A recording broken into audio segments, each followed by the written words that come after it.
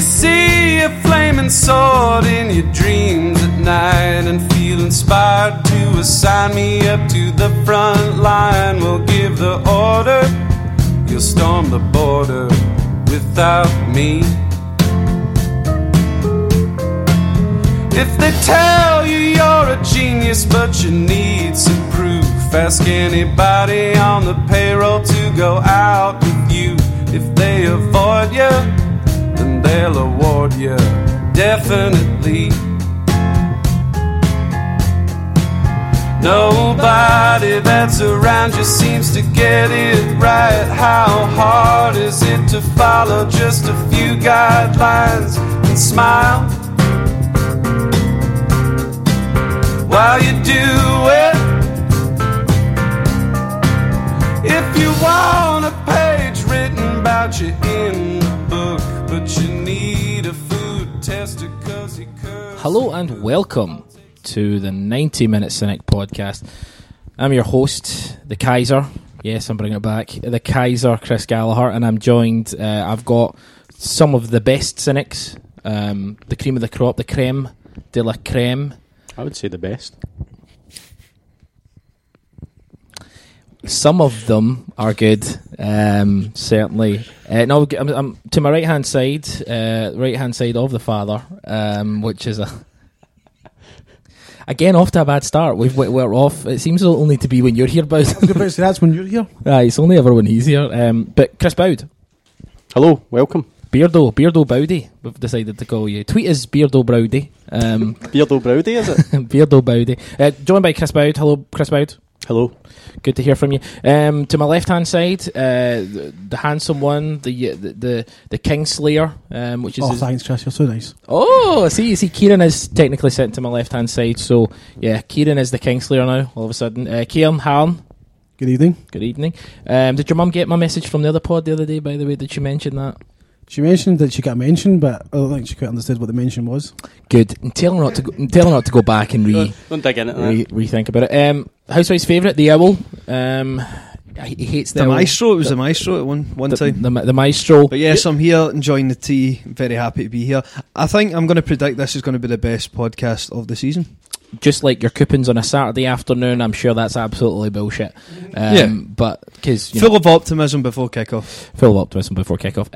And Stoke will do us out of the best podcast. And Boud seems to be walking around the room like he's fucking like Frank Sinatra at a charity function. It's informal, guys. Just enjoy yourselves. Just loosen up. Having a good time. That's what it's all about. We should open by talking about the release of The Supplement, which is a massive labour of love from every one of the contributors and writers, and we thank them all for taking part in it. You can get it downloaded. Is it downloaded, Bouds? Or are we doing that yet? Is it PDF yet? Right, okay, so clearly it's not downloaded, but you've done the first one. The first one's downloadable. First one's done. And this is the fourth.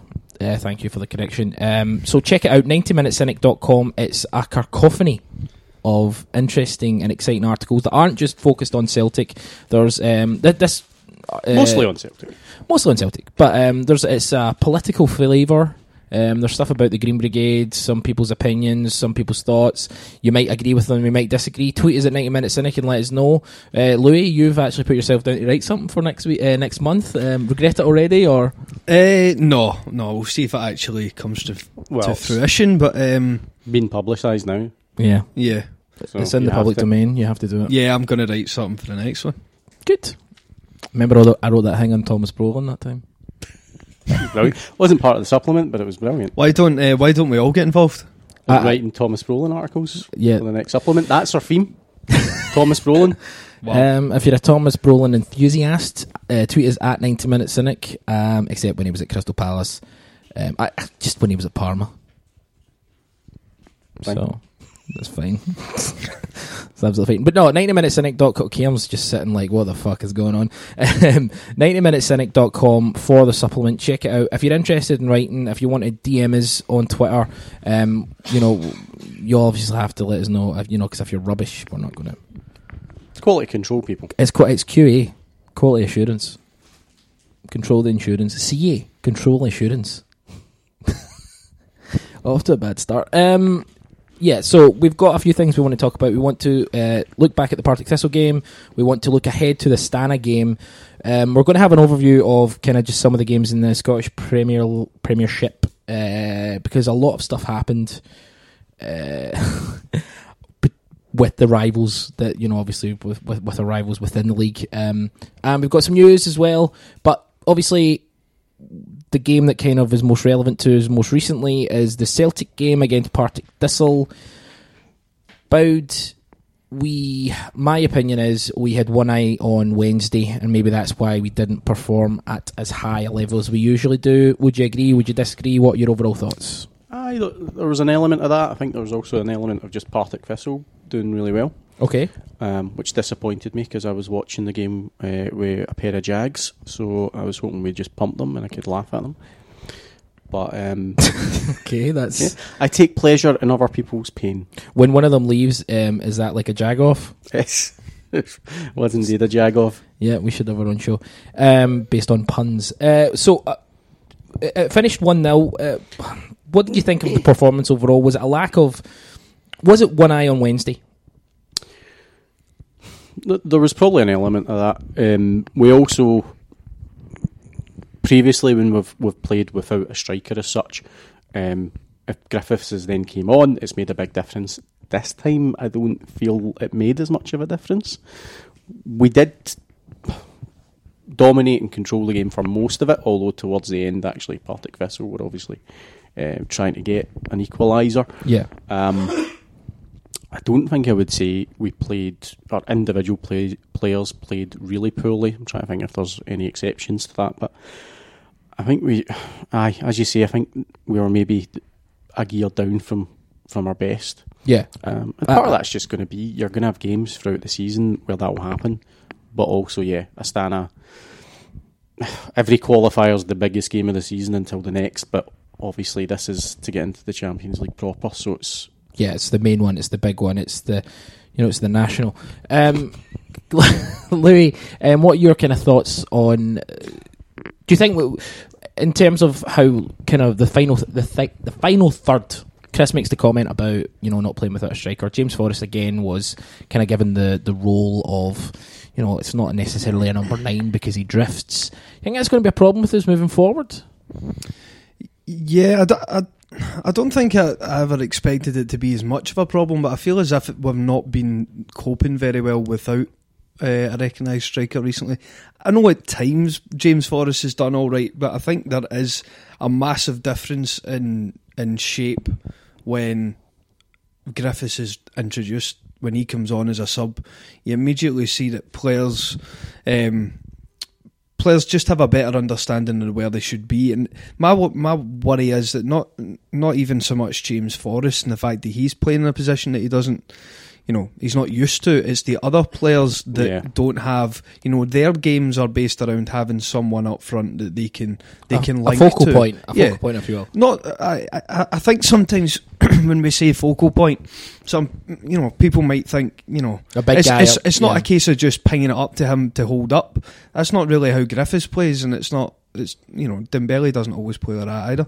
But I think we definitely look a better team when we've got a striker, even if it's just a bit of a kind of placebo, a bit of a it's just a confidence thing. If we don't have a striker and we're worried about that, it can maybe creep into the players' minds a bit. So I think certainly going into the Astana game, we have to make sure we've got a striker, and hopefully Lee Griffiths is fit. James Forrest has had a few good chances when he's been playing up front, but he's not really stuck them away. But then he's not going to be that kind of clinical player in front of goal that we kind of need. Ciaran, what's up with Scott Sinclair? He seems a little bit off the boil now, or is that just me? No, he has struggled to kind of put in performances that we were used to last year, where he was kind of really taking the game to the opposition. I don't know if it's maybe a case of the opposition have now caught on to Sinclair's game and the way he plays. Or again, with a couple of teams, teams have been quite organised and quite kind of, they've been sitting in, so there's not as much space for Sinclair to move in, and also the way the the game plan seems to go nowadays is Sinclair seems to move in an awful lot now because Tierney is just performing so well. Bombing. So he's at times it's almost as if at times we should be playing Tierney as a left winger because he's getting that far forward constantly. Yeah. And Sinclair's then having to move to allow him to be such an attacking force. And it's maybe hindering Sinclair's game a little bit now where at times Sinclair likes to get the ball and running with it. But then if Tierney's also pushing forward, the two of them are kind of getting in each other's way out in the wing, so Sinclair's having to kind of move in a bit more out the way. Do you think, someone made a comment, I think it might have been Michael Stewart yesterday on Sports Scene, that Sinclair isn't maybe taking as many risks as he did. This is for anyone, this isn't just necessarily specifically for Kieran, but he's not maybe taking as many risks as he did. He's not driving to the byline, he's not... Maybe it's maybe a little bit of a confidence thing because confidence has been mentioned in the past. He doesn't, or is his game just kind of changing because of how Tierney's playing?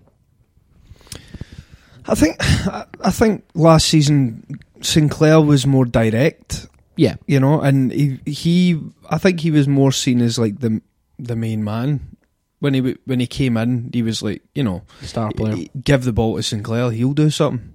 Whereas that's kind of changed a bit. I feel as if the whole team have, and hopefully this isn't a sign. Hopefully it's not going to get worse from this point. But how sometimes where it's just passing the ball about at the edge of the box, side to side, waiting for an opening. I mean, Lennon done that at a time. Dyla done it as well, and now it seems as if we're kind of getting to that point with Rodgers, where the team is camped in the opposition half outside the box, passing it from side to side, waiting for an opening, rather than playing a kind of not direct style as such. But I want to see Sinclair taking players on in the wing, whereas he doesn't. He seems to be becoming less of a winger as time goes on. That's kind of the point. Constantly coming inside. Yeah. Obviously, he's got to do that to make space for Tierney to then overlap, but he's kind of not playing to his own strengths. Yeah, absolutely. I mean, when you look at... You going to say it? I was going to say, then if you think of it now, if we're playing an awful lot of games just now without a striker, Sinclair can't kind of play as a winger to either cross balls in or play passes in the way because Forrest doesn't really know how to play the striking role, and it's been shown a wee bit just now that he's not making the runs that strikers like Griffiths would do, and other players... When players are playing with a striker, they kind of get an idea of what kind of runs the striker's going to make. Especially with Griffiths, you kind of get to know what kind of movements he's going to make, and that makes it easier for them playing a pass. But when you've got Forrest up there, who's not a striker, they're probably trying to train him up as much as they can in such a short space of time to be a striker and make some of the runs, which at times he's not been able to do. So with Sinclair, Sinclair might not be wanting to play as much as a winger and having to kind of play the ball into the middle and have a striking stuff. I think it's just a shame just now that Atkinson's so young. See if Atkinson was another year or two older, I feel he would probably get used if he was maybe 19, 20. I mean, what was he, 17, 18? Just on 18? When he scored that goal, he was 16. 16, so that was last year, so he's either just 17 or might even be 18 he's at still this point. very, very young, and I think Rodgers has been very wary about putting him into a game yet because the odd home, the Kilmarnock game could have been perfect. A cup game made a lot of changes, but didn't. I think Rodgers has made the point that he'll make starts now and then, but he's not going to be relied on. They're not going to put pressure on him. They have to rely on him, and I think that's obviously smart. He knows but what he's at doing. least give him one start just now to see what he can do and help.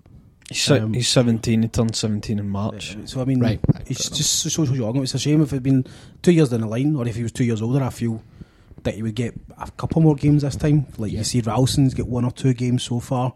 The boy Miller as well. So when we've not got a striker, we should be maybe giving him a game, like a cup game. Well, that's it. Kieran makes the point, and Lou makes the point about Sinclair drifting in. Obviously, that's to kind of stretch, pull players out of position so that Tierney can overlap, and we understand that.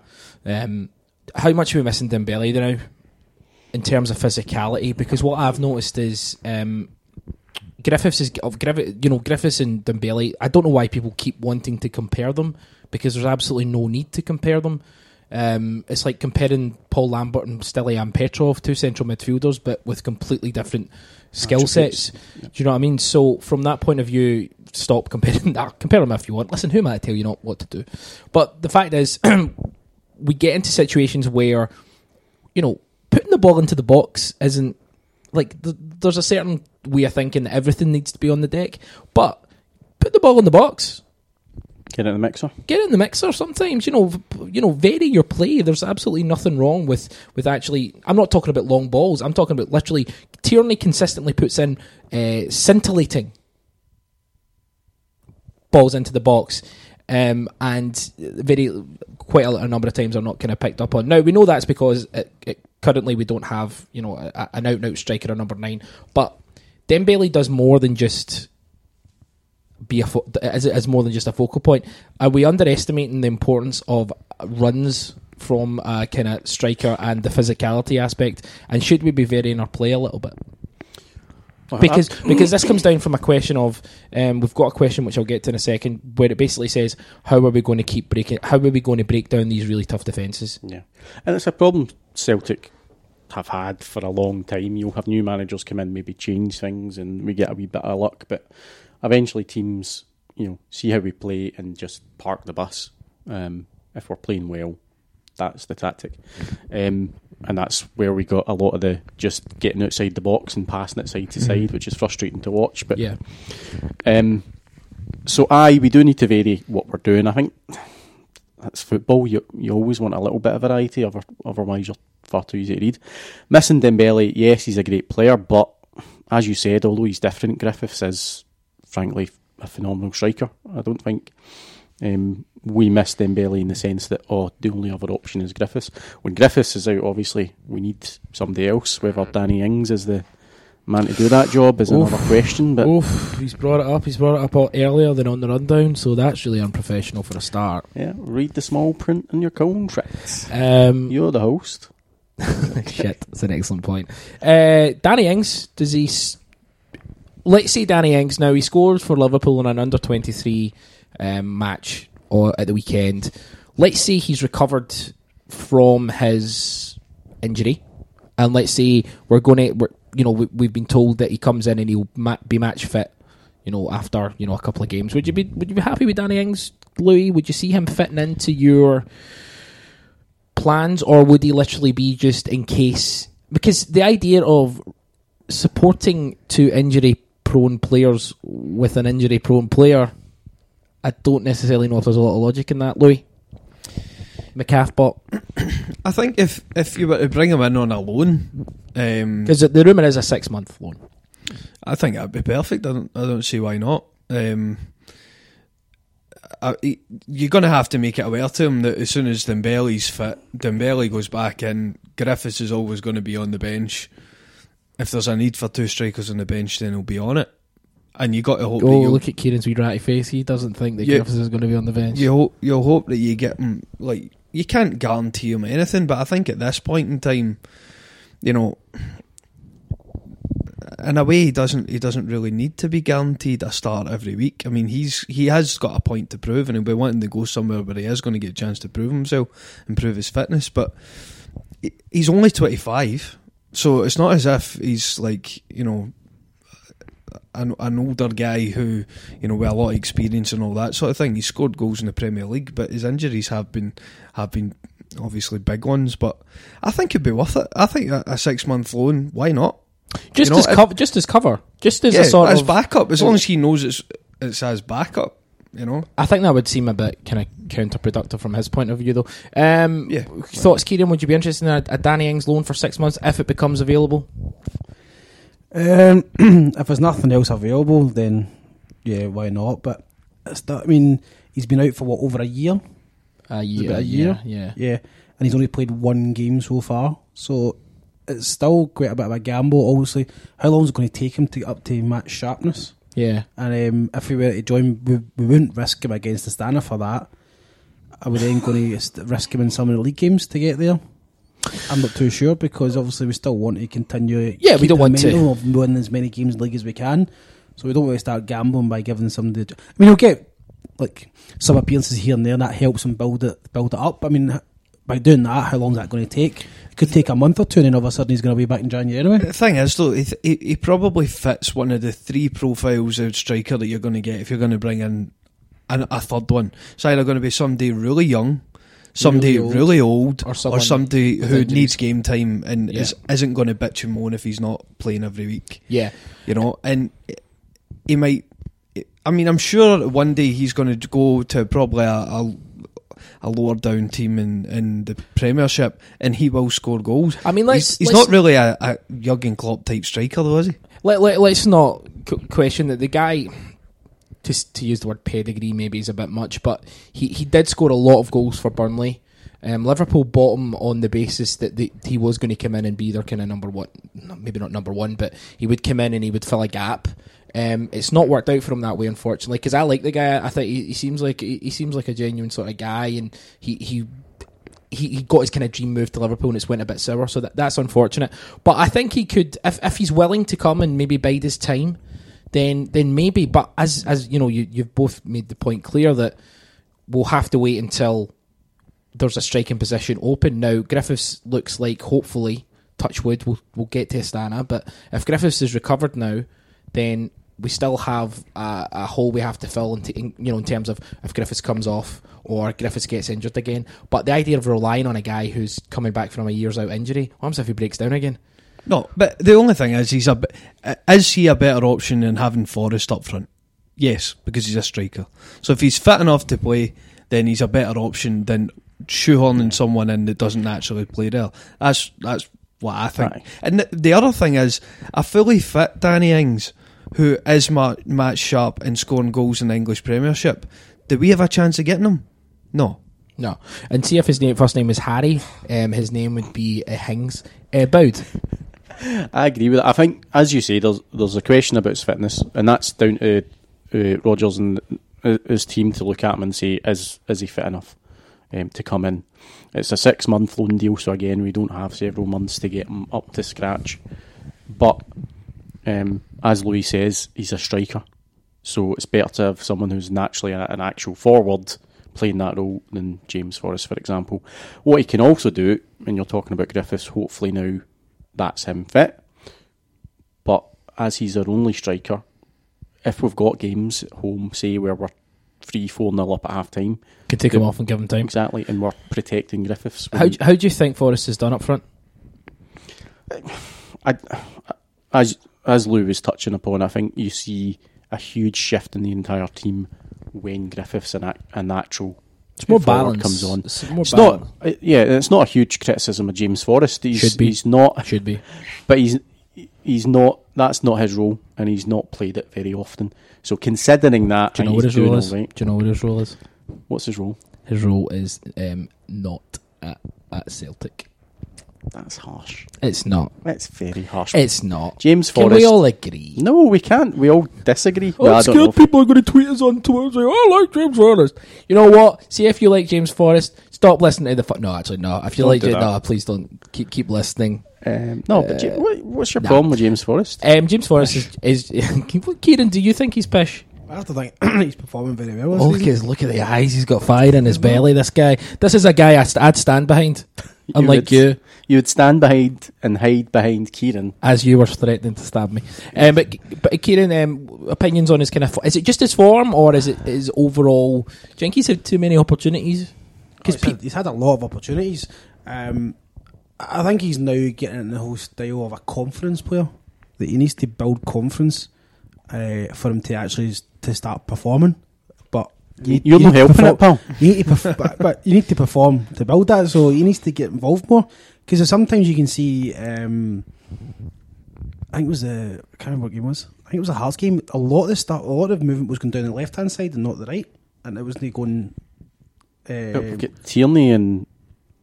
That's the problem. So you've got Tierney going there. Always predominantly left-sided though, because we get Tierney and Sinclair there. Yeah, and everything goes out through there, because I've noticed as well more that Lustig doesn't get forward as much. Now I don't know if that's Rodgers saying, do you know what, Tierney goes up enough as it is. You curtail how often you go up, because he goes up occasionally. And not to say he's an old man, but he's less able. What, 28, 29? Who? Lustig. He's 30. Is he 30 now? Yeah. But the whole thing is... By the way, James Forrest scored the goal to take us into playoffs. Right, okay, we'll get to that in a second. So again... He's not having a... He's not... He was very poor in that game. Let's be honest. Let's not kid on it. Listen, he scored the goal against Carragandi as well. the fact is, see, James Forrest, for whatever reason, he splits opinion. People love him or people dislike him. There's very few people who go, James Forrest is alright. You either are on there's a pro camp for Forrest. He's alright, right? I mean, when Paddy Roberts comes back, then he'll be in, but let's not go there now. Yeah, we'll come back to that. Right, let's prepare. But my point with Forrest is it's like a pro camp and an anti-camp. There's not a lot of middle ground. Kind of similar to Samaras. A lot of people used to get in Samaras's back and for no reason. Now, don't get me wrong, for Samaras, look at he's doing his face again. Samaras, there was pro Samaras and then there was idiots. This is why you're here. You're back in the good books. But the fact is, Forrest for me personally, I don't think he does enough. We talked about this on the Stats Tactics podcast, which you go back and listen to because it's really, really good, as well as last week because Chris Bowden was a terrific host. About Lustig coming out and switch and play. And so we are always going to be, that seems to be what Rodgers' kind of ideal kind of tactic is to start on the right hand side and switch across as quickly as possible, almost to lull everybody. And it happened at the Rosenborg maybe 3 or 4 games where we lulled everybody to the right hand side and then Lustig would make a switch, or we would play the switch across, and therefore because Tierney has more energy and he's just pace and he's just a fantastic player, you're going to get more from that. So I mean that's. But can we go on to Tierney now? Aye, alright. I was about to bring in Tom Rogic, but if you want to go to Tierney, that's fine. Let's go to KT. Let's go to your ex. I think he looks like a different player altogether since he got that captain's armband against Kilmarnock. I thought that was 2 games ago. One game, no, but I genuinely thought in that Partick Thistle game, that first half, I don't think I've ever seen him play like that before. The first half and then the opening 15-20 minutes of the second half, I thought he looked as if he'd grown up a hell of a lot. Physically, he looked he looked so powerful. The fullback for Partick Thistle was having a horrendous time first half, but that one in the second half when he nips in front of the boy, pinch the ball off him, and then runs and has a shot himself. Mm-hmm. I mean, I don't know. I just feel as if because I was at the Kilmarnock game and I thought he was absolutely superb playing at centre half, captaining the youngest back 4 that we ever had. Yeah, that is exciting. And he was spraying passes about. He was commanding people, dominating, taking care of business. It was fantastic. Yeah, but that Partick Thistle game, especially first half, I think that's one of the best performances that KT's put in. Well, and he looks as if you could imagine seeing a couple of years if he keeps developing physically and all that in terms of more athleticism. No, well, it's going to be insane. But that's a smart move from Rodgers to turn around and say, "Yeah, exactly. This is where you are. This is the level you're going to be at. You're going to be the Celtic captain, even if you're not." I'm sure he's put his arm around him and says, "Look, give us 3 years. Give us 3 or 4 years. You'll still only be 23 or 24, and then you go to England and you find your fame at one of the biggest, the highest levels. Go to a club that might get you to the Champions League final, and you'll go with all of our blessings." And I think he'll do off. Nah, I don't think that's ever happened. I don't think that staying at Celtic and he's getting to a Champions League final. How about that? He's been told that he's going to be captain. Chris Boud. When Brown leaves. Boud's going to a West Ham podcast next week. God love you. When Brown leaves Celtic, KT's captain when Brown leaves. I mean, that's essentially what he just said. Kieran Harron, we've obviously got a big game coming up on Wednesday, but talking about the Thistle game, Bitton at centre half, thoughts? He thought I'd done well until about the last 5 minutes. What happened in the last 5 minutes? 5 minutes, I mean, he was just clumsy. He was very clumsy.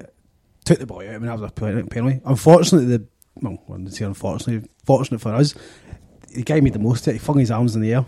Yeah. If he's just crumpled to the ground straight away, it's a penalty straight away. A penalty 100%, because you see it, Bitton does clip him.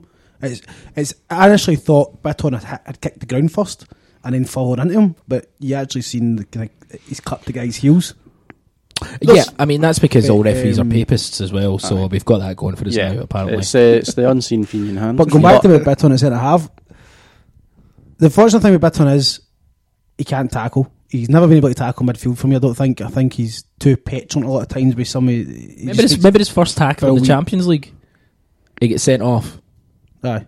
So I mean, having him, I'll say for having him at centre half, the pro of it would be that he's so comfortable with the ball at his feet, so he's able to kind of come out of defence with the ball. He reads the game very well. He reads the game. Be able to, and the pass. I mean, you've seen the pass for Griffiths' first goal against Hearts. I mean, that was fantastic. Tremendous piece of skill. None of the centre halves can do that. None of the centre halves are really comfortable enough with the ball at their feet. They've not got a lot of technique with the ball at their feet. Let me ask you this, Kieran. He can do that. He can step forward, but he can step forward and get the team pushed for even further. Could make that killer pass at times, which you can't get from that. Scott Brown can't quite do that either. Yeah, and it also kind of gets Bitton kind of help the team forward. Well, let me ask you this, Kieran. Is it worth persevering with him? Is it worth maybe him making the odd mistake, learning the position, and is that something you think, is that a position he could make his own moving forward, or is this just a stopgap?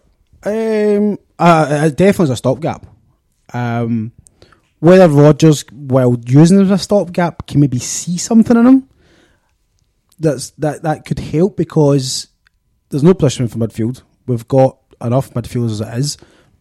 If Armstrong stays as well, that's another person in there. Yeah, I feel he's just far too down the pecking order for that.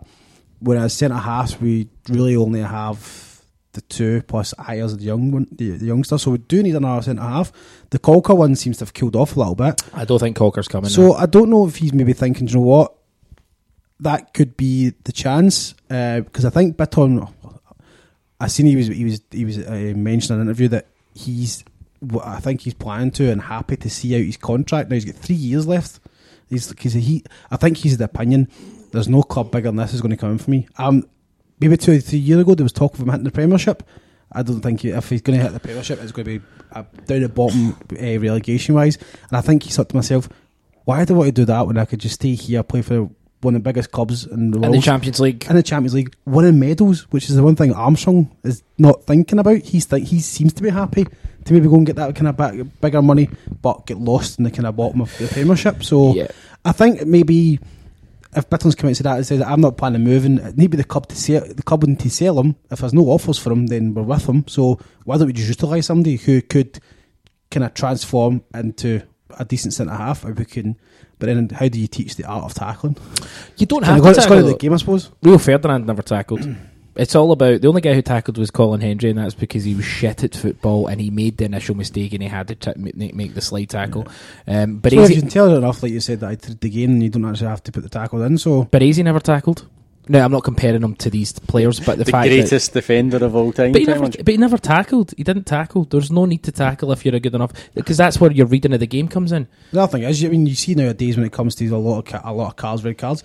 The minute you hit the deck, you're really putting yourself in the chance of getting the card. I mean, stay on your feet and just kind of usher them away from the. I just want to make one point away from what we're talking about. Well, it's still in the same thingy, but it's Chelsea. When Gary Cahill made that tackle and he gets sent off for it, which you should have get sent off for it, right? Because it was a bad tackle. Alan Shearer actually said, "Now, I don't want those tackles to be those tackles. It's a red card. I mean, it was dangerous. I don't want. No, what he started by saying, I don't want those tackles to be outlawed. I mean, it's dangerous and he could have broke his foot, but it's a red card in the modern game. But I still don't want them to be outlawed. And I'm like, so you want people just to get fucking kicked in the leg? You fucking arsehole. Are we kick Neil Lennon in the head like you did before? Please don't. I don't know. Louis. Well, I think Rodgers made a bit of a mistake. Understandably so, but I think. The midman. Yeah, I'm. To be fair, I've been calling for him to leave since last season. Yeah, that's. You're a unique. And Somani wanted Moyes, so still does. I think, to be fair. No, I think he made a bit of a mistake, but you can understand why he played Bitton. I think he should have played Ajer. Ayer's had more game time. He was sent out on loan to play centre half to learn the trade of being a central defender. He's had more time playing that position. He's got, hopefully, a big future. Whether it's going to be at Celtic or not, he's up and coming. He's a youngster. He's someone that clearly we're trying to develop. I think he should have been put in rather than Bitton. Now, Bitton is good at home when he's got plenty of time on the ball, no one coming near him. He can play a pass like he did to set up the first goal against Hearts. Brilliant. But as soon as he's put under any pressure, he doesn't really know what to do. He doesn't know where he should be positionally. And he's just not very good at centre half. Now, fair enough. I disagree with that. If you're gonna, I think if you're gonna, we all agree he's not going to play midfield. So if you're gonna keep him and you want him to be a centre half, then fair enough. He's got to be trained into how to be a centre half. But I think Ajer is a better option. Ajer played very well against Kilmarnock. Hardly put a foot wrong. Okay, and he was up against the guy Erwin, big tall guy, but similar in terms of height as Ajer, and Ajer dominated him. He was stepping out of defence, playing passes through into midfield. Okay, well let me jump in before you compare Ajer to John Terry or whatever. The fact is, Ajer, I thought had a composed game against Rosenborg until Bentner intentionally moved towards Ajer and started noising him up, and Ajer got booked, and he potentially was in danger of getting sent off because Bentner kept pressurising him. Now, he's a young boy. He's absolutely going to learn. I think he's terrific. I think he's got a big future, but he still has a lot to learn. I thought Bentner in the second half of the Rosenborg game started to bully him. And Kieran's doing an odd thing, so yes. So that's what I think. That's what I think Rodgers is looking at, and he's thinking. Beaton almost cost us 3 points, but because he was clumsy and shit at defending. Oh jeez, he's went from being he's all right, he's not bad, to shit. Just that was a penalty. I mean, surely we all agree that was a penalty. Well, so there's a few things, yeah. Yeah, I'll make 1 point. If the referee didn't give it, it's not a penalty.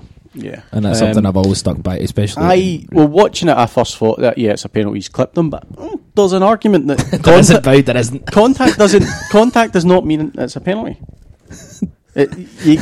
He technically, if you look at it, the striker is obstructing the defender. He's the one that runs into him, but so it should have been a penalty for us. But no, it was a penalty, and if he didn't fucking roll about like a dafty, it would have been given this one. But I agree with Louis. Boom. So, tag team. No, Bitton's done pretty well. I don't agree Bitton's shite. Bitton's did all right at centre back when he's been there. He's not been hugely challenged, but I thought he did well against Rosenborg when he came on in a really pressurised situation. I thought he was cool under pressure. I thought he took the ball out well, and he relieved pressure on his bye. And this is something that Kieran touched on: his ability to find a pass and his ability to come out with the ball. Ajer isn't that type of player yet. I just think the reason Ajer is so young and he's so inexperienced that I think as much as Bitton is inexperienced in the role, Bitton has more experienced overall in these situations. And I think that, as Kieran touched on last season a lot, what he's going on experience more than necessarily raw talent. Yeah, and he does seem to be, and although we'll see against Astana, but there's definitely a trade off there. You're going with somebody who's either played centre back, a lot more, or somebody with a lot more experience in Champions League games.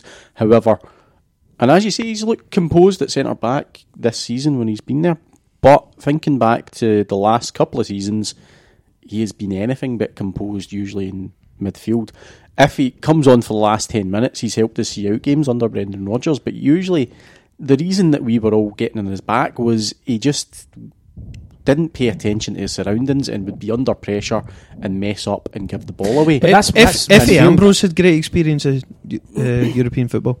The thing with the point you're making there about is there's a difference between being a centre half at Celtic, coming out with the ball, and being in central midfield and not realising that you're surrounded by two guys. But then, and again, I don't think anyone, if you think Bitton should have been playing against Astana, I don't think that one mistake should be enough to turn it. But that's an example of him failing, and that was just. But the thing was, Boud, it wasn't just that one situation. The The one earlier than that was when the ball came in with Chris Doolan's header that went over the bar. Yeah. And that was all because he was ball watching and walked towards that's a fair Yozo. Point. Yep. And Yozo was marking one boy and he walked towards him and totally left Chris Doolan behind him.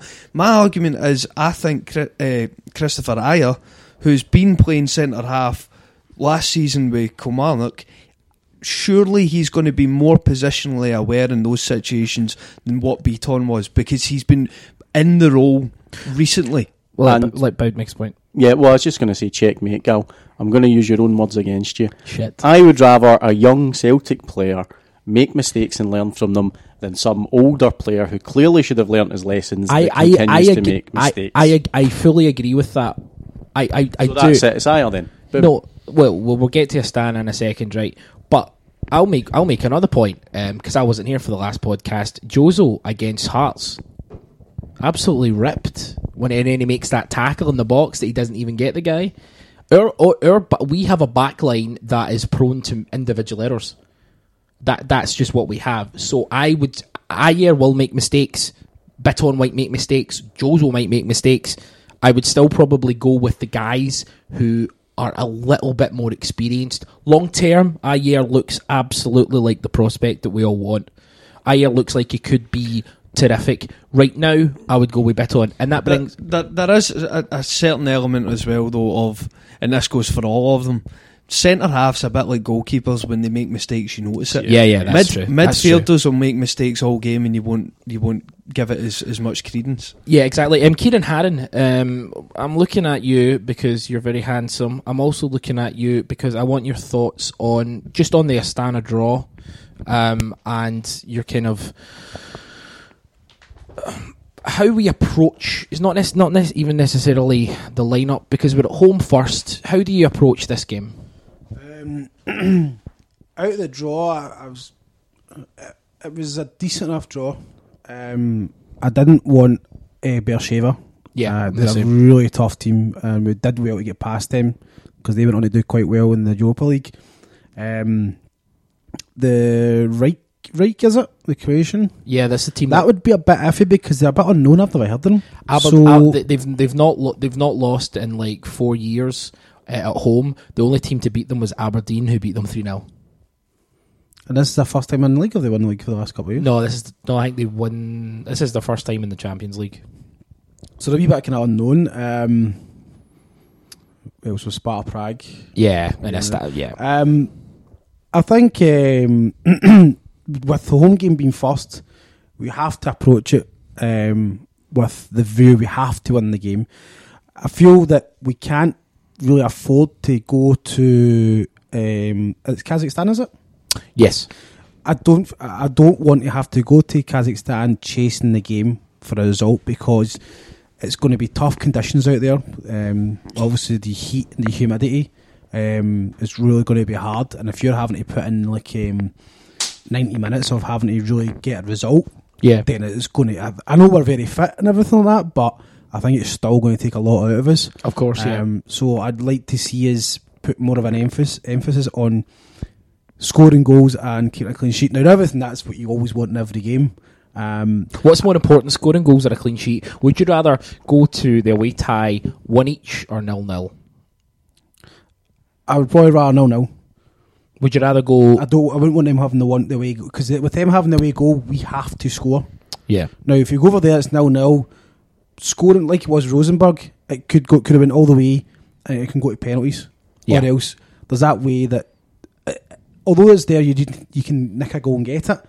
There's always the fear that you could lose a goal and then you're having to. But we'll obviously be, whenever we score, they'll need to get an extra goal ahead of that. So it's better being there 0-0 than it is 1 each when they've got their away goal. Yeah. I feel as well, I would be more inclined to play Rogic over McGregor because Rogic gives you more up top. So he's very good with the ball at his feet. We can see what he can do.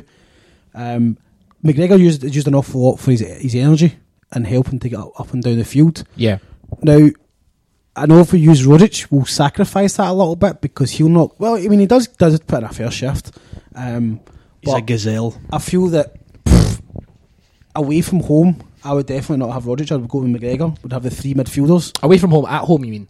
Away from home, I'd use when we go to Astana. You would use Roderick. I would use McGregor. Yeah. There. I'd have the 3 guys in midfield. That's your engine. Kind of be a bit more organised, but at home, I'd rather have a bit more creativity with having Roderick, because Roderick can do that. McGregor can't create a lot of chances, but he can get on the end of a lot of chances because he likes to get past the striker. But I think Roderick does a lot better. He holds up the play much better than any of the midfielders we have. The technique in him, we watch him and with some of the passes he can make the way he can keep the ball when he's taking 3-4 guys, he can get through them all. Yeah. Roderick is a match winner, unlike we've seen at Parkhead for a number of years. Louis, talk me through your formation. Not necessarily who's going to play, but I'd imagine that Rogic would be, or Tam. I know people say we say it wrong, but we don't. Listen again. How are you lining up, pal? Well, the formation doesn't really change much, does it? 4-2-3-1. Okay, so you're just going with a 4-2-3-1. Yeah, I think so. I think fair enough. The majority of the players, I believe, from last year are still there in terms of Astana. That I think they've lost one of their best players. I've got some stuff on Astana. I couldn't tell you the boy's name, but it's more or less the same coach, more or less the same players. But there's still an element of the unknown. You still don't know how these players are going to perform when they get here. I mean, we all very much expect a very tough game because it's the playoff. You're not going to get an easy tie. But I think you still have to. I don't think we can be going 3 at the back. I think we should, I think we need to be wary of as Kieran says, we want to keep a clean sheet. I almost think, I know there's the argument about how you'd rather be away first and then have the deciding leg at home. That's what I was always taught when I was younger. For me, I don't know about that. I don't know about that so much. I hate getting pumped out in away goals. That's a killer. So see if they score. I hate getting pumped out in away goals. That's getting pumped out anyways, pretty. But away goals are a difficult one to take. I think in this tie, is especially if you're travelling distance, we're probably better because we will literally play at Parkhead and then we have to travel there. They're come to Parkhead. No, but we'll play at home and then we have to go there. They're going to play at their home and then come here. No, so they've got 2 journeys before the 2 games. So the journey to Glasgow and then the journey back home. So they're however many thousands of miles it is away from us. Do you know what? I should have let you finish. It's a fair point. They have got a week to recover, so they also arrived. Still a big journey, impact training times and all that. They also arrived today. They arrived today. For the game on Wednesday, so I wonder if we're going to go out an extra day early as well. We went out early last year, the last time we drew them, and I think that's just acclimatised. So you've got 2 days to. Here's some thoughts on Astana, or just not thoughts, kind of an update on where they are. They are 7 points clear at the top of their league. Karat Almaty. Or second, of course. They're 7 points clear of Karat Almaty. You were mentioning that to me in the pub on Sunday. I was. It's they're no mugs, Karat Almaty, so they're doing well. You actually repeated that. Without looking, you said it back. So in the last 15 games, 2 defeats, 1 draw, and 12 wins. One of those defeats came against Legia Warsaw. So in the last round, they played Legia. They beat them 3-1 at home, and they lost 1-0 in Poland. So in terms of where they are, it's only one kind of defeat, but it didn't really matter in terms of the actual tie. So some of the players to look out for, Tomasov is a right winger. He's on loan from another club. I couldn't pronounce it, so I didn't write it down. Logvenko is the centre back. Shomko is the left back. The striker up front who caused us trouble the last time we played them, Kabanaga. I can't say these names. And that's a change from usual. The lads, the troops. And Tumasi is wanting AF. And apparently he was maybe going to go to League One, but it's not been confirmed yet. So they've got players that can cause us problems. Some of their highest rated players are in the attacking final third. We've got a question. We have a question. Let me get to the question. Chris Bowd, I'm going to ask you the question. First part of the question from @Mark_Celtic. Is Lowell a wank? No, Lowell is a hero. If anything, when we hit 10 in a row, I would say Lowell's got more to do with it than Brendan Rodgers. So, or Ronnie Dyler. Jesus Christ. Bring your hate, I'll take it, Twitter. What have you got to say? At him, at the Yes. Chris Boud. I'm going to back Boud up. Oh, Jesus. I'm going to back him up. I think Peter Lawwell, in Law we trust. Telling you, I think if especially with all the shenanigans going on now with young Patrick, you know, had a good 6 months, a bit like Armstrong, and everybody's losing their shit. Oh, you need to shut you the fuck down. The second part at Mark_Celtic's question: who should start in midfield on Wednesday? So, as Louis said, Us four. We would dominate. I don't think we'll win. Boud to be at the base of the diamond. I agree with that. Where's Maldini topper? Who should start in midfield on Wednesday? If you look at 4-2-3-1, let's hope that Griffiths plays. We know the back four. Well, there's debate on whether it's going to be Bitton or Ayer from your point of view, but it'll be one of those two. No. It'll be Ralston at right back and Lustig in centre back.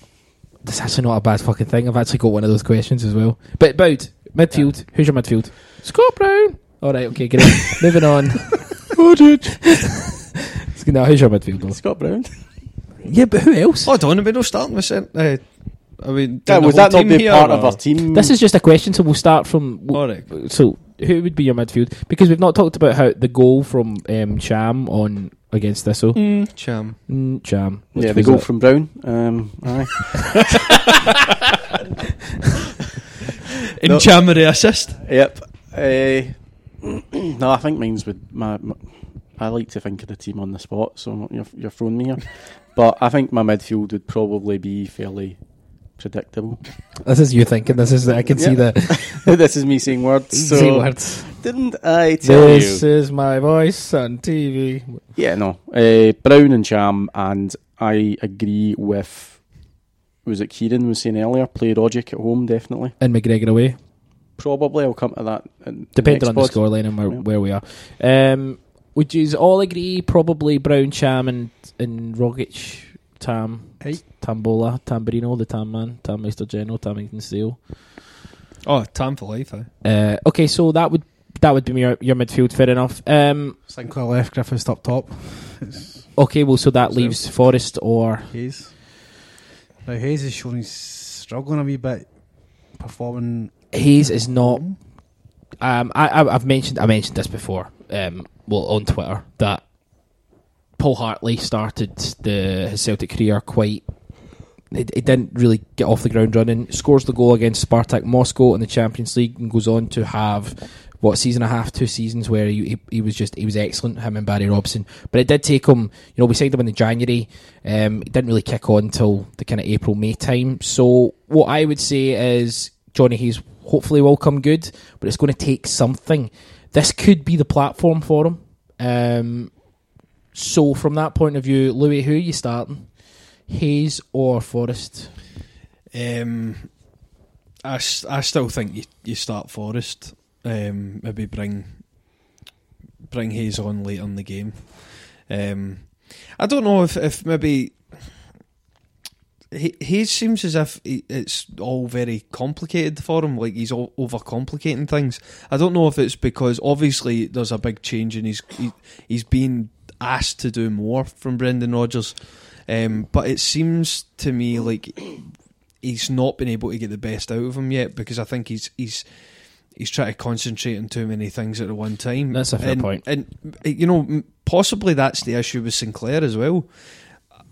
Maybe it's been overcomplicated, the system. To a certain degree, I think players have got to be able just to express themselves. Not everything needs to be planned out, every phase of play. Let him get the ball at his feet and encourage him to go and take a man on. Because it seems to me a lot of the time he doesn't.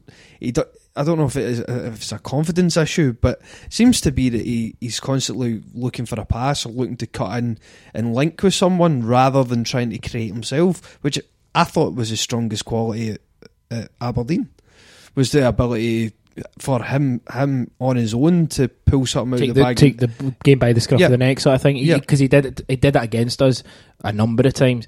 But then he could be scared of failing it, because he knows how quick the Celtic support can get in your back if you're trying to do something and you keep making mistakes. Yeah, but it's also there are better players who can take his, not better players at Celtic than Aberdeen, obviously. So if he was the main man at Aberdeen, he never really had to worry about his place because he was the main man. Whereas at Celtic, he's just part of a squad where he's not. So if he fucks up, then he's maybe not going to, will he ever get that place back? If Forrest goes on a terrific run, who knows? And I think he's just a bit nervous. I think he's trying to do too much, kind of too soon within the kind of space parameters of the game. What are your thoughts on Hayes, Chris? Yeah, I agree. I think he's a really good player. I was happy we signed him, but I don't think we're seeing the best of him. Louis probably right in so much as he is adjusting to a new system, and he's probably been asked to do a lot more than he was at Aberdeen. There's also maybe the element of it is a big step up. I mean, Aberdeen are the second biggest team in Scotland, but there's still a big gap between Aberdeen and Celtic, and he's got to do more to keep his place at Celtic, whereas at Aberdeen he was the man. Yeah. So that might be playing on him for a little bit, and until we get to that point where he knows what he's doing and he can do it comfortably, there's going to be a wee bit of uncertainty in his game. Just some match background. Celtic are yet to concede in this season's competition. The ties against Linfield and Rosenborg obviously being 2-0, 4-0, 0-0, 1-0. So we've yet to concede, but we've also scored 7 goals, so that's pretty good. Celtic's record in 6 UEFA Champions League playoffs is 1-3, lost 3. The victories were against Hapoel Beersheva, Karagandhi and Helsingborgs. The defeats came against Malmo, Maribor and Arsenal, which was a bastard that we were drawn with them in the first place. Celtic are looking to reach the UEFA Champions League group stage for a 10th time. It's quite a lot. Yep, cool. 12 months ago, they beat Hapoel to get to this stage. Qualifying included the Brendan Rodgers side have lost only 1 of the last 7 European games, which is pretty good. Going down 2-0 at home to Barcelona, and that was the last kind of competitive defeat we've had as well. And I'm not going to bore you with all these kind of stats, but here's the last one. Celtic have won just 1 of their last 5 European home matches, drawn 2 and lost 2. So that's quite interesting. In terms of, we kind of almost know what we're going to get with Astana, in that they're going to be really organised, but they're going to break on us really quite quickly. Do you remember the goal that we conceded against them? It was the one where Gordon headers the ball and they kind of shoot the ball over. Aye. So it was quite a sort of freakish kind of goal. But as I say, from my point of view, what I would be I would take a clean sheet now. I think a clean sheet is probably I would maybe take a clean sheet over a 2-1. I think I probably. So it's more important to give us a clean sheet than score? I think so. I'd probably agree with you. Would you, Boud, or would you disagree? I mean, that is maybe an extreme kind of. Obviously, we want to win as many games as we can, but I just think this is such a perilous tie, and the fact that we've already played them can go for us and go against us because they know what to expect from us as well. Aye, I think you're probably right about keeping a clean sheet. Although, assuming we keep Griffiths fit, you would hope we'd be able to score over there. But we are a much better team though now than what we were when we played them last time. I mean, if they go into this game thinking that they're going to face the Celtic of last year, they're going to get destroyed. I mean, Boud's doing something rude. Yeah. I don't know. I think if they get a goal, it could end up being a bit of a shootout, and we need to try and make sure if they score one. Oh, who's been periscoping while we've been recording? I was Kieran. No, if we, I can let you know that towel. There's a towel on the fucking door. Who cares about that? At least it's clean. It is clean. It's been freshly washed, so it smells delightful. It looks nice. It adds a little something to the room. Go on. Yeah.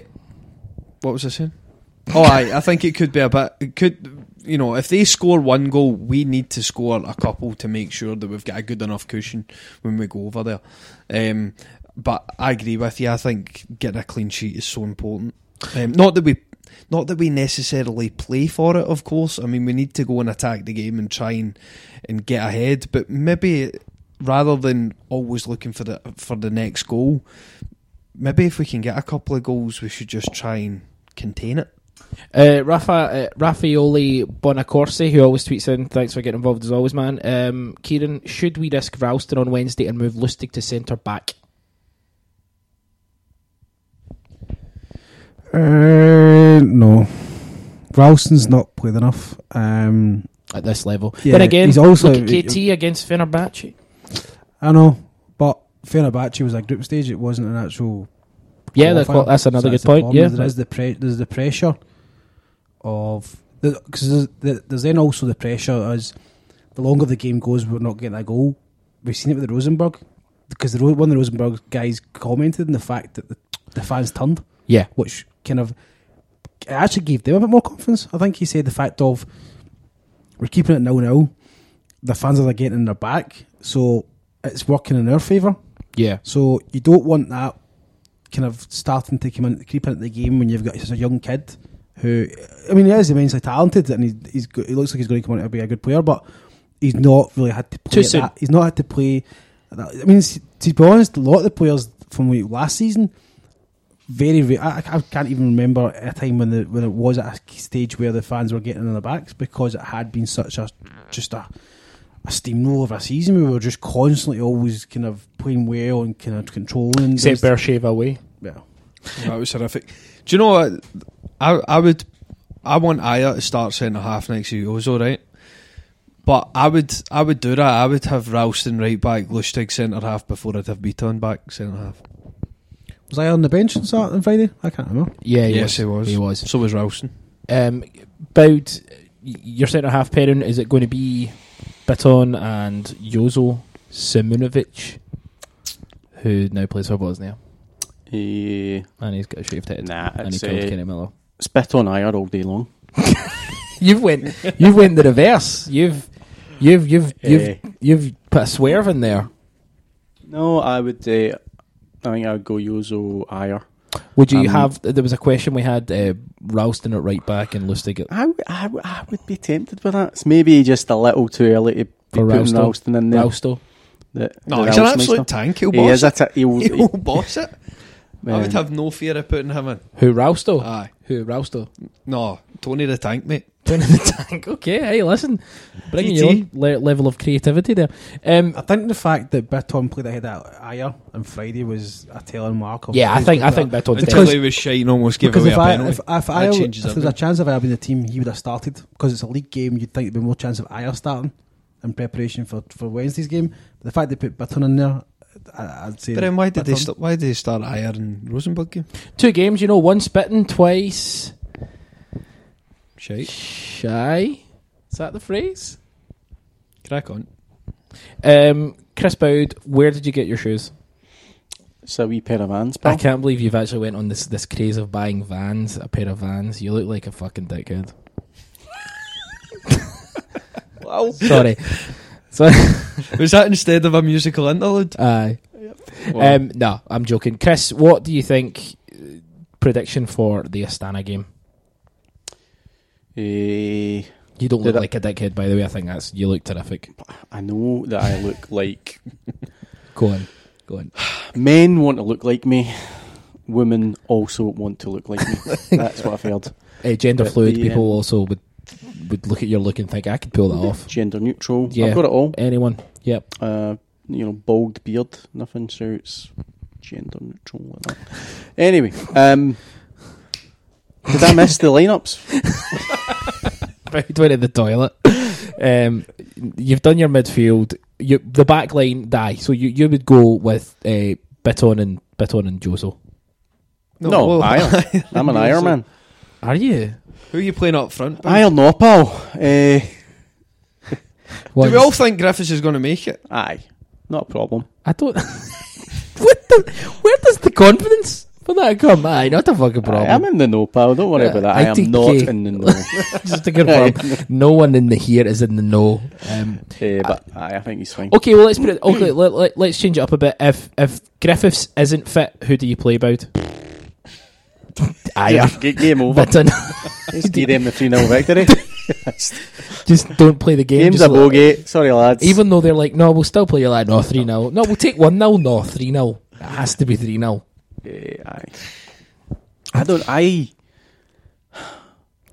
I know he didn't work particularly well last season, but I still think... Here we go. Here we fucking go. No, I think... see, if you're putting a midfielder or winger up there, I think Sinclair works better than Rogic or Forrest. I don't think it's great. I don't like it.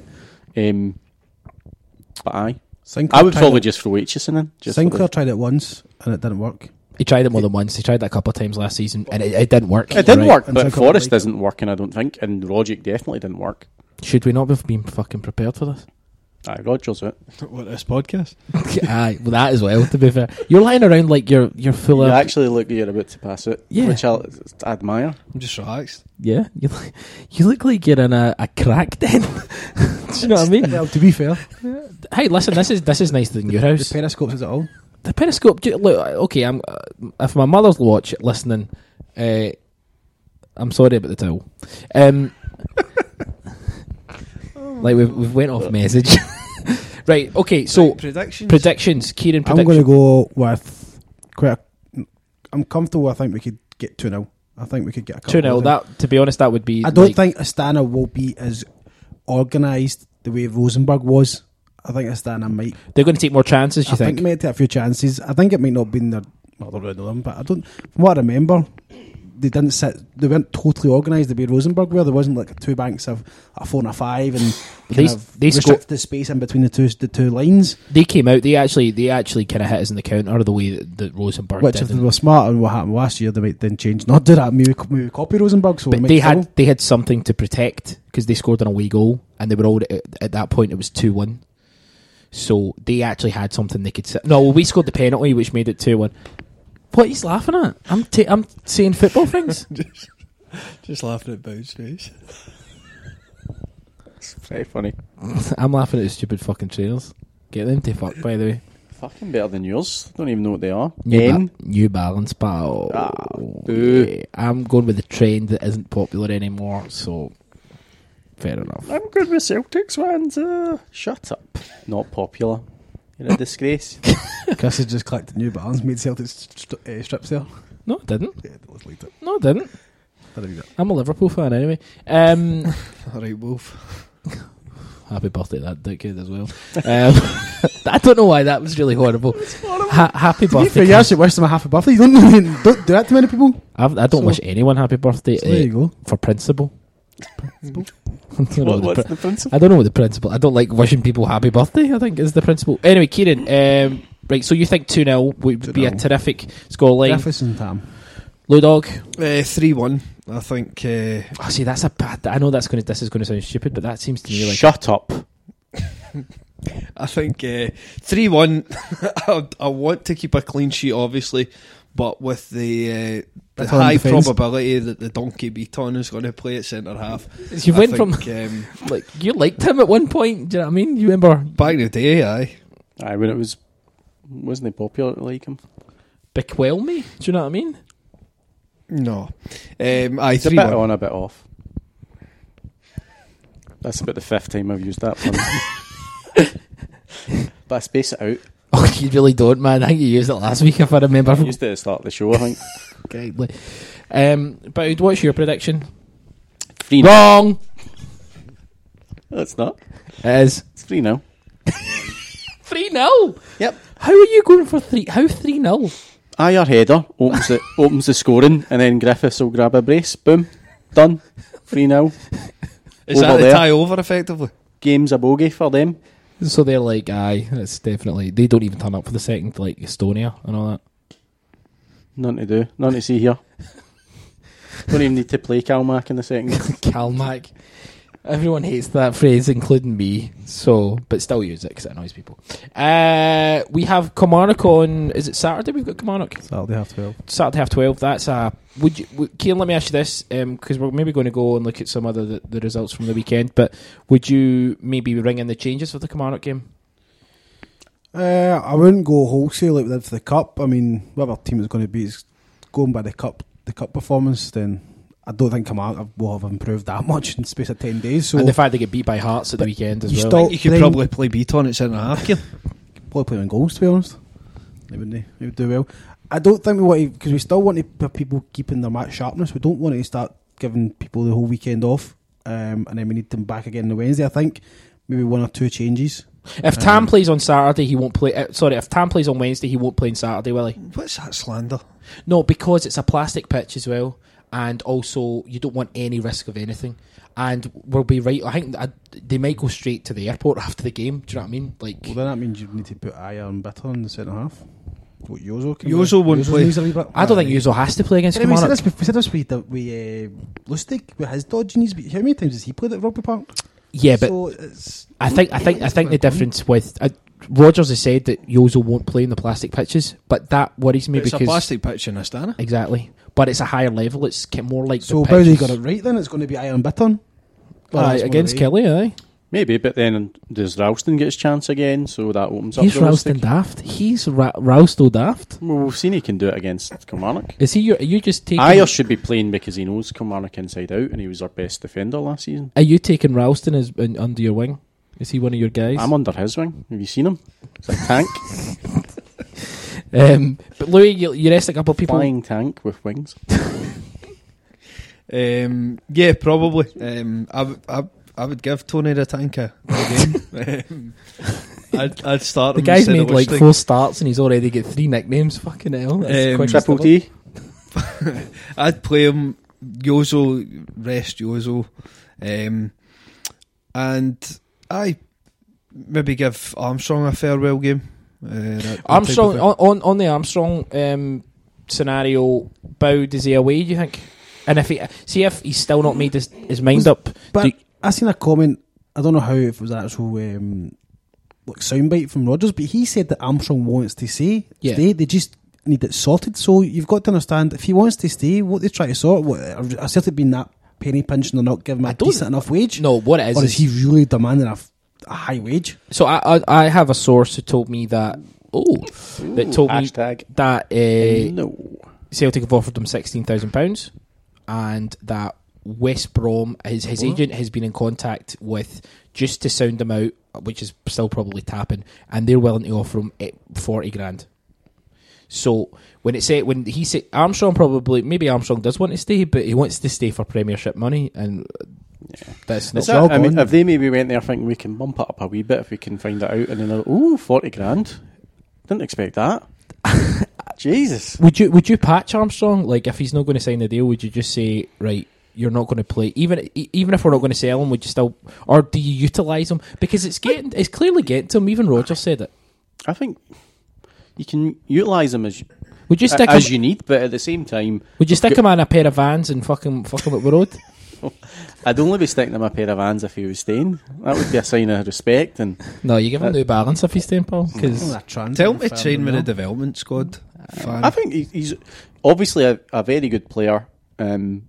But if we've got other midfielders, which we do, who are going to be here for longer, it's that old chestnut. Why would you play somebody who knows? Yeah, he's majorly messed this up. Who? Armstrong. Aye. I don't think he has. I think it's definitely his agent, but you can't. It's your career. He can't get bossed about by his agent because his career right now is on the downward slope, because as his manager says, he's been affected by it mentally. He's not been able to show his best football. Yeah, well, and he's not getting in the team. Upheld. Sustained. That's the point that with Kevin, one of the cynics, we were having a few beers with him on Friday, and he says, clubs don't scout you on what you did before, they scout you on how you're playing now.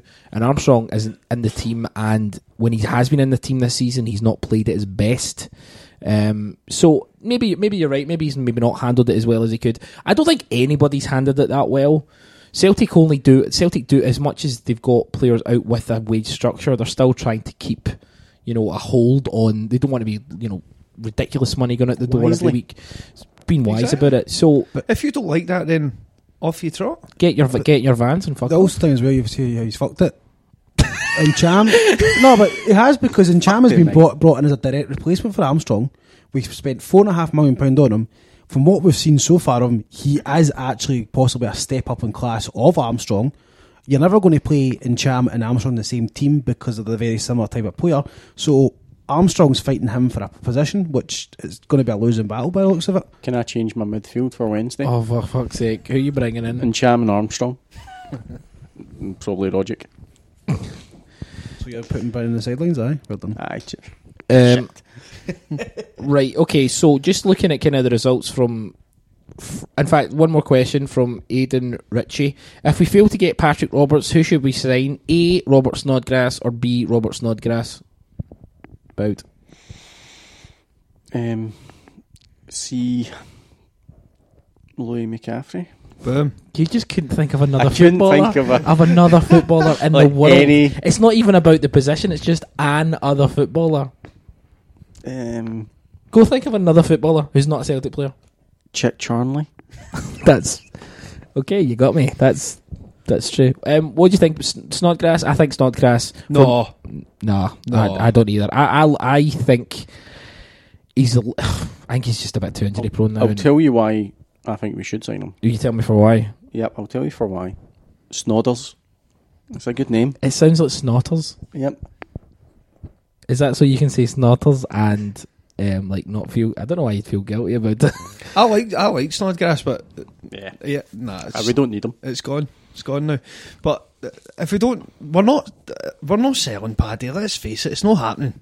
It's just not happening.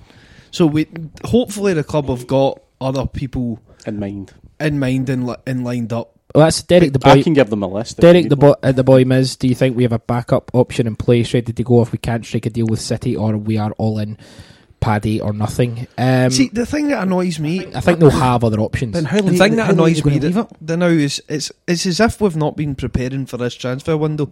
Like, I know Brendan Rodgers says it's difficult to get players of quality at certain times and all that sort of thing, but see if we end up getting to the end of this window and we've not got, because he said that he wasn't going to sign a centre-half, then we're linked to this South African boy. He said we're not going to sign a striker, and then there's talk of Danny Ings coming in. Now, obviously, it could just all be speculation, but he did say after the Partick Thistle game that he's now reconsidering whether to buy a striker. It all seems a bit late in the day. Surely a club like Celtic... And the amount, because Brendan Rodgers has said in the past about how the January transfer window was so important to get players in before the qualifiers. He didn't do that. And then at the end of the window he said, it was difficult, it was too hard to get players in. And now it seems as if we've spent all that time as a club here, not Brendan Rodgers, but as a club, we've not prepared effectively enough for this transfer window. And fair enough, we've signed 2 first team players really, Johnny Hayes and Ntcham, but Hayes isn't. You wouldn't put Hayes in automatically ahead of Forrest. He's not at that level, a clear level above. Ntcham is different. He is a starter. He's gone straight in, but it kind of feels as if we're kind of pissing in the wind and we don't quite know what we're doing. We look as if we're floundering a bit. Venue as well could be something. He's obviously not quite there. Not yet. Not there. Wrong. But just in stick the point him in of a pair of Vans and get him to fuck. That's what I say. Seems to be my new catchphrase. Thinking about whether or not there's another player in place, I probably think it's more likely if we can't get Roberts, it will be Hayes and Forrest. He might have other players in other positions, but I think Brendan's the kind of guy that does want to buy. I'm waiting on something. He wants to buy the right player. He doesn't just, I need... No, he's not going to take someone in. But how do we know who the right player is by now, Bud? But see, I would say I don't think these things aren't easy, Louis. We're not waiting for somebody to refresh the transfer listed database, are we? Exactly. You don't just stick in fantasy bids and. But see, if you're looking at, technically, we're looking to buy squad players. We have a first 11 that Rodgers seems quite strong. It's just injuries. If you've got Griffiths and Dembele fit, the fact is, strikers. no one thought that Defenders Griffiths and Dembele would both be out injured at this point in the season. 2 centre halves are out as well. Yeah, we have been unlucky with injuries. I think we had Eric, Yozo, Boyata. Those were the three that were fine for those two positions. Ayer is your boy coming in who's maybe going to play 10 games. We shouldn't be looking at Ayer being a first team starter right now. It might be the making of him. Yeah. And if it is kind of a la Kieran Tierney, terrific. It might be the making of Ralston or Miller, or if anyone gets an opportunity, it's about taking the opportunity when it comes to you. But some of these games this Astana game is just going to be pressure. But we're talking about trying to do something in Europe. You dominate domestically, you win the treble unbeaten.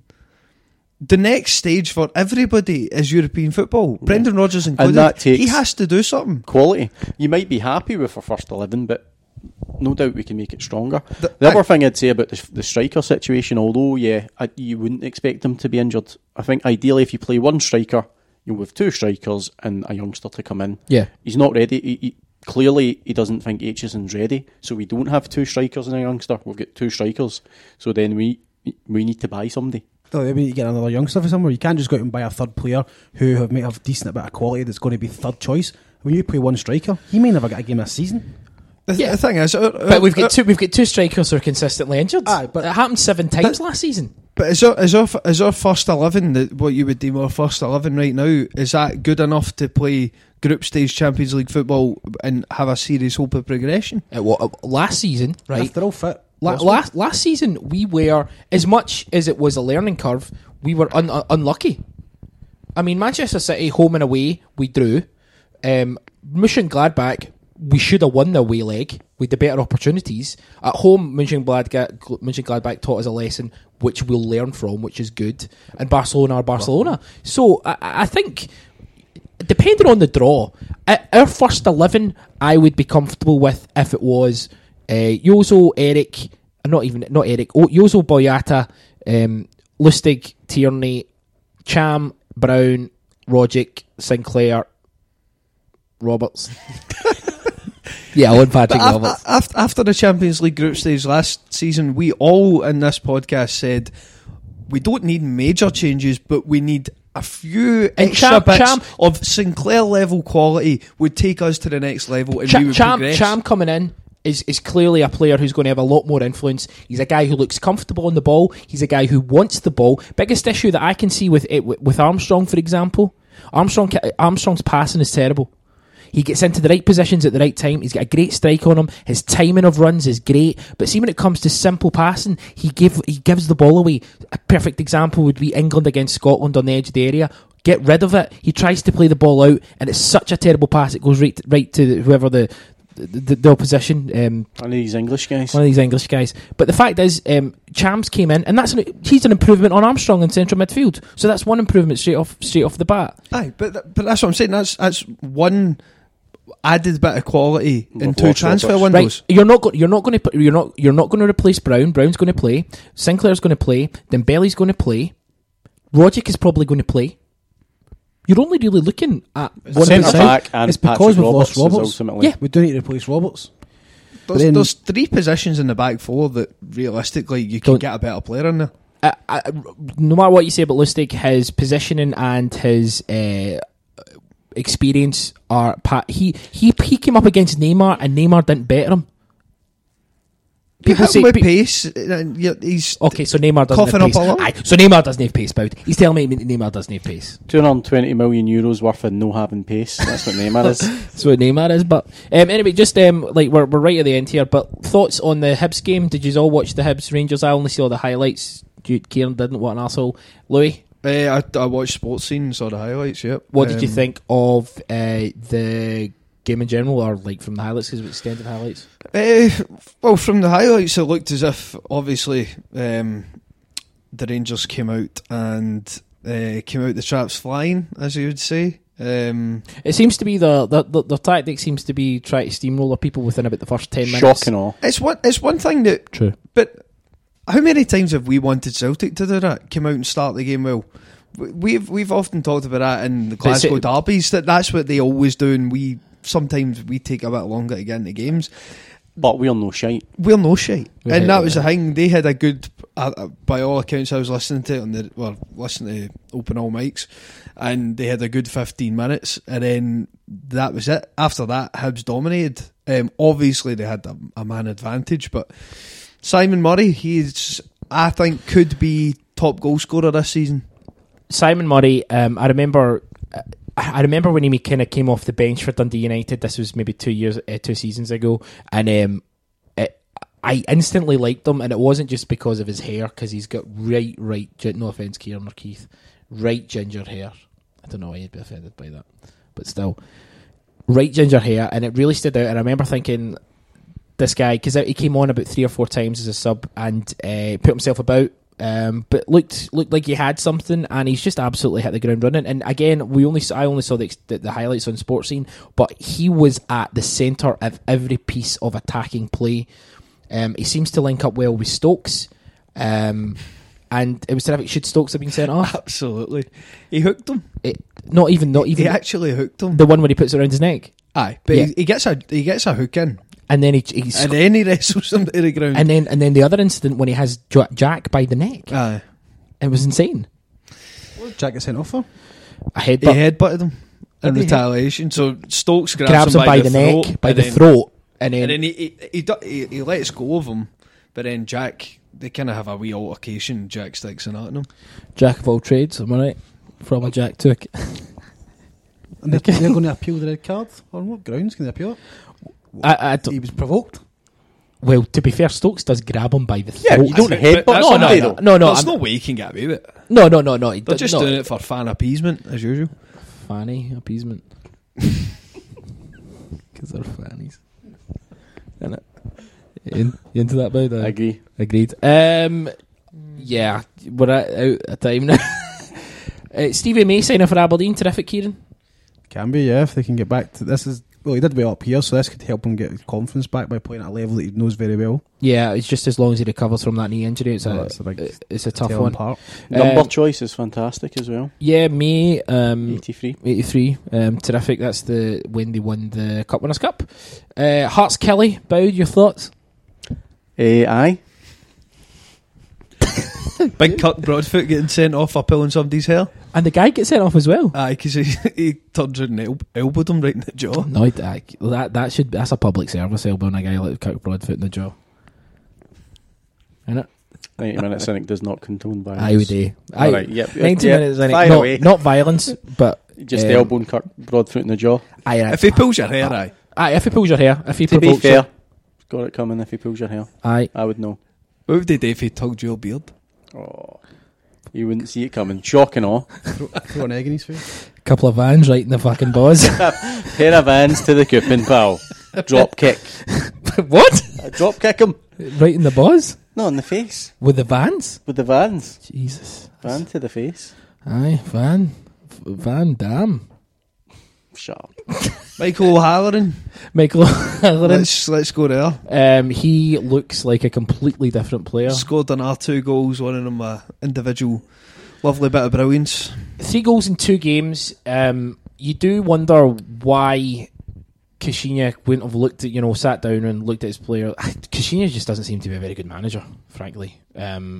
Because O'Halloran never got a chance under Warburton either. But that's because that he went to the pre-season thing and in Belfast was a bit upset that they have certain affiliations, came home of his own accord, and that before a ball's kicked, he's in trouble. It was as if that was a surprise to him going to Rangers. I know. It's a shame. It's as if it was a surprise, Bowd, I'm saying. Shock and awe. You've just literally... The last 4 comments you've had have been shock and awe. Right. Kieran's shock and orange over here. Because he's ginger. Why has everybody been such dickheads to each other? Hey, you started it. Fuck up, Louis. Right, we are the 90 Minute Cynic. You can, if you want to listen to our podcast, check us out on iTunes. If you do a search for 90 Minute Cynic, please subscribe, and a positive comment would go down. How would it go down? Like a pair of vans A fresh pair of Vans. It's like opening up that fresh pair of Vans in the morning. Terrific. So if you could follow us, subscribe and leave a comment, that would be great. We're also on Spreaker.com/The90MinuteCynic. All these links are available on our Twitter feed at 90MinuteCynic. We're also available on Facebook, Facebook.com/90MinuteCynic. If you go to 90MinuteCynic.com, you can get the latest edition of the supplement and all other editions. Terrific, just terrific journalism, terrific skill, terrific skill. Great skill. How would you describe it, Louis? Say shock and awe. Shock and awe. There you go. Shock and awe. It's like opening up a fresh pair of Vans in the morning, isn't it? I think we're done. I think we're done about an hour. Me too. No. So, Speaker.com/The90MinuteCynic, 90MinuteCynic.com for the supplement, iTunes, if you search for 90 Minute Cynic, subscribe and leave a comment. 5 stars. We 5 stars. Gonna actually do it, but... Aye, gonna, please. Good, that'd be great. At 90 Minute Cynic is our Twitter handle where we pump out all these leads.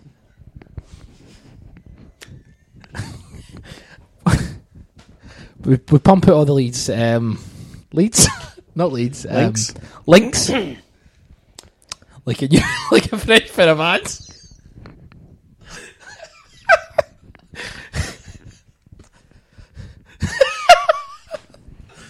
Sorry.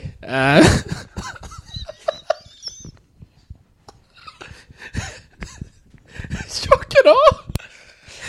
Shock and awe. Chris Bowd.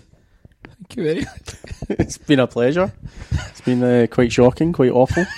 Awful being definitely the... Kieran Hannon, thank you for your professionalism. It was good for up to the last 5 minutes. Thank you for your professionalism, Kieran. Louis McCaffrey. I don't even know what I'm laughing at, but thanks for having me. I'm Chris Gallagher. We are the 90 Minute Cynic. And... Shock and awe. But they don't relate yourself. Public saying for yourself. And hardcore is like your hair when Johnson lives inside your head. Not smokes, not smokes, not smokes. Fuck off!